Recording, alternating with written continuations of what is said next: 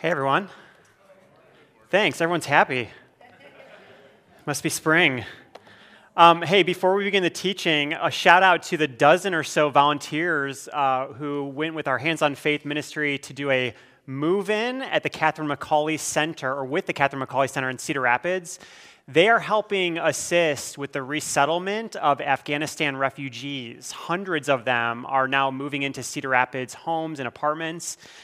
So if you can imagine, we walked into these empty apartments and we made them into homes. It was amazing. We set up the bedrooms, the beds, towels. We set up the kitchens. We brought beds up 3 stories, and some of us are sore today. So it was a lot of fun. And some of us actually were at one apartment where one of the other families that had already been settled next door brought over some chai that he had prepared and some desserts that were native to his home culture and shared them with us. His 2 young daughters were there kind of dancing around, and it was super meaningful and delightful to be a part of that. So we hope to share more opportunities like this in the coming weeks. So if you want to volunteer, look out for those opportunities. So that's that. Okay, on with the teaching. We're continuing our Lent series, Seeking God's Peace, and we're going to talk about peace offerings to God this morning. My wife, Allie, and I visited a lavender farm over last summer, and so we're going to actually have ushers pass out some lavender. Where are those? We got those? Yes, go ahead. Okay, so they're going to pass out some satchels of lavender that you can smell. Free smells at Sanctuary today. And you'll get a satchel, and so just take a whiff or move in your fingers. Then you can smell your fingers if you want. Don't rub it on your nose. Let's be mindful of that. They're not the exact satchels that we got at this lavender farm. And here's the first photo of me in a lavender field.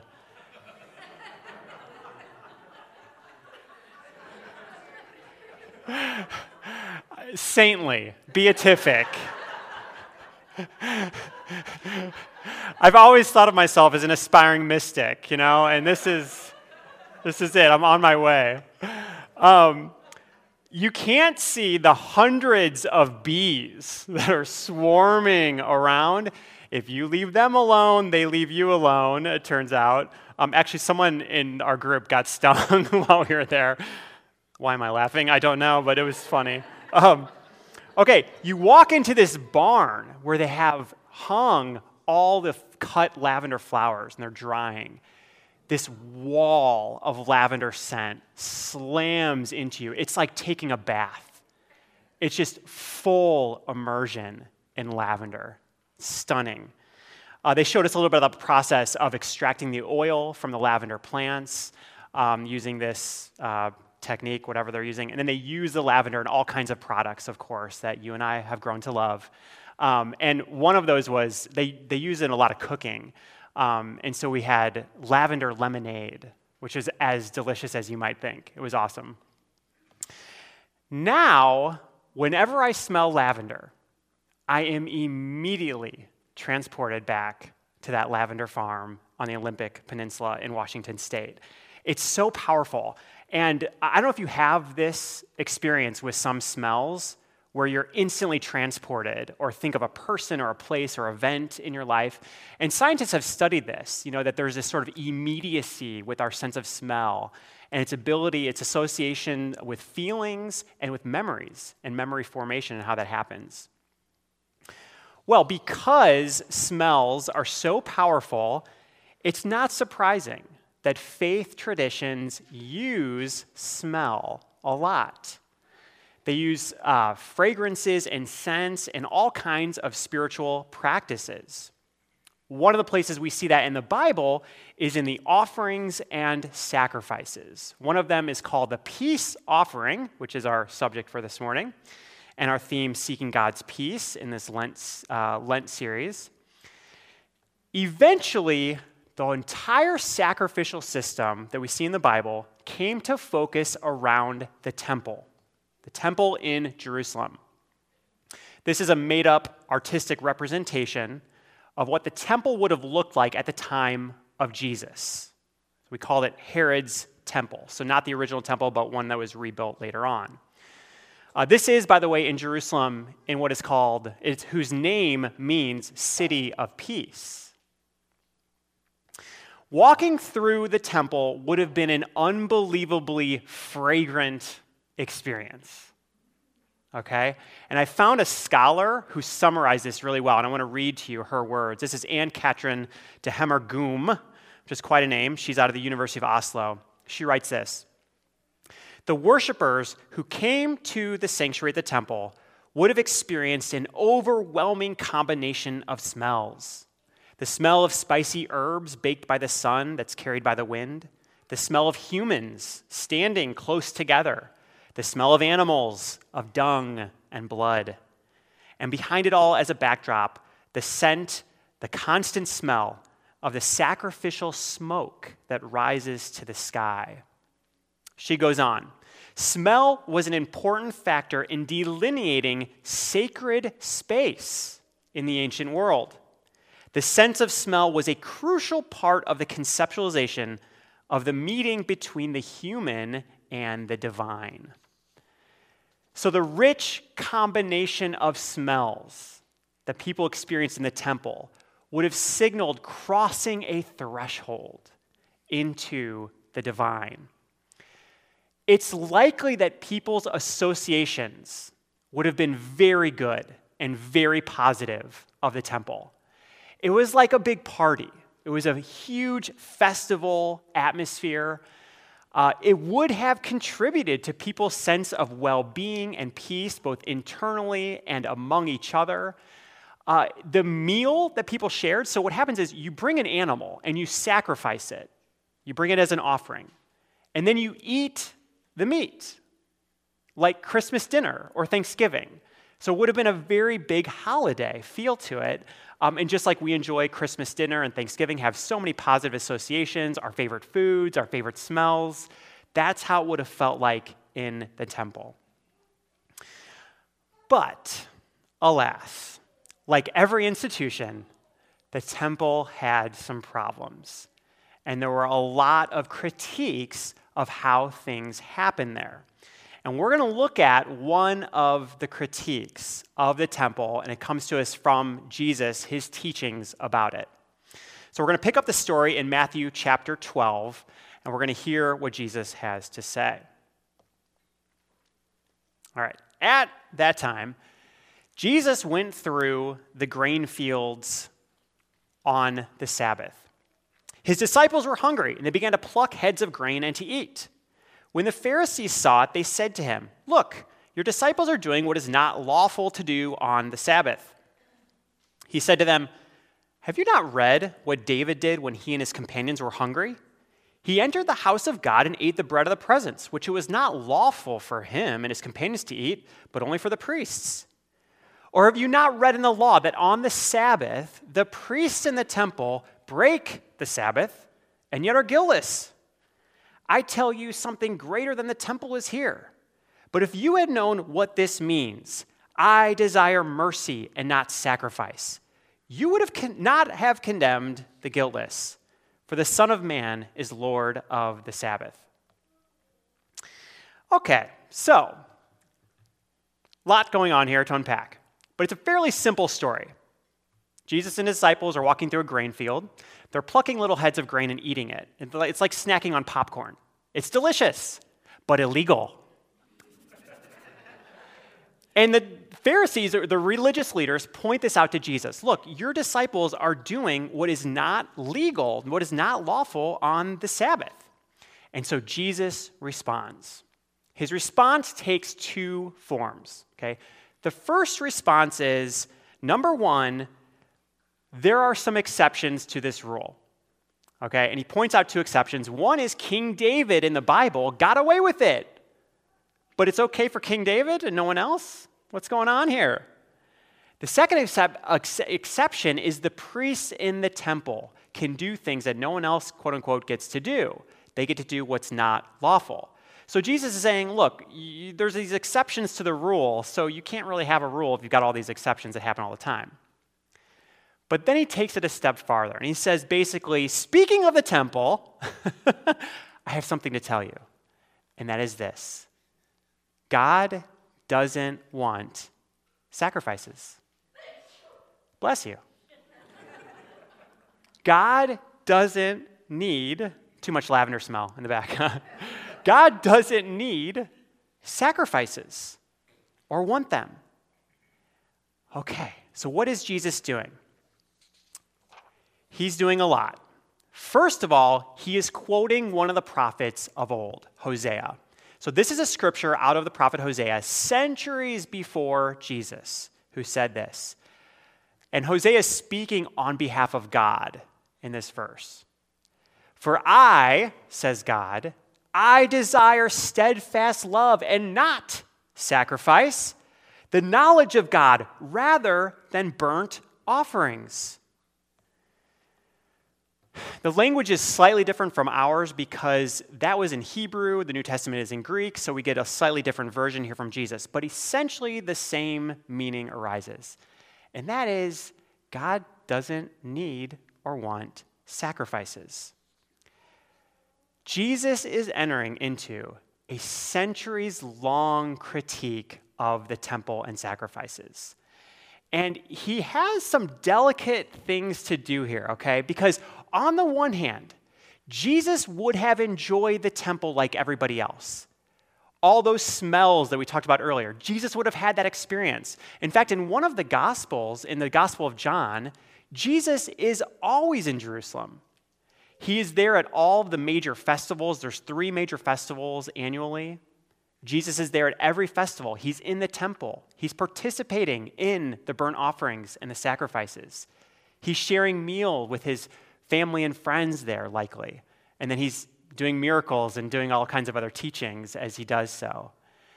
So Jesus would have appreciated the meaning, the sense of identity and purpose, the celebration and the peace that would have been afforded by participating in the temple.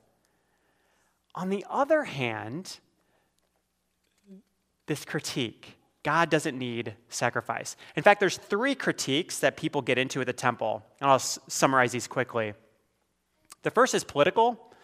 Who has the power or authority at the temple? Does the king or the political ruler, or do the priests, or how about the prophet who speaks and acts on God's behalf? Second critique, money. Who's paying for this? Is everyone contributing? Who gets taxed? How and why? Is there any money laundering happening at the temple? You bet. Let's find it, right? And then finally, theologically, does God actually need this dead animal carcass? What's going on here? Is this actually accomplishing something between humankind and God? Do we need to do this? What's going on here? And this third one is what Jesus is honing in on. And by the way, Jesus actually engages in all 3 of these critiques at different times.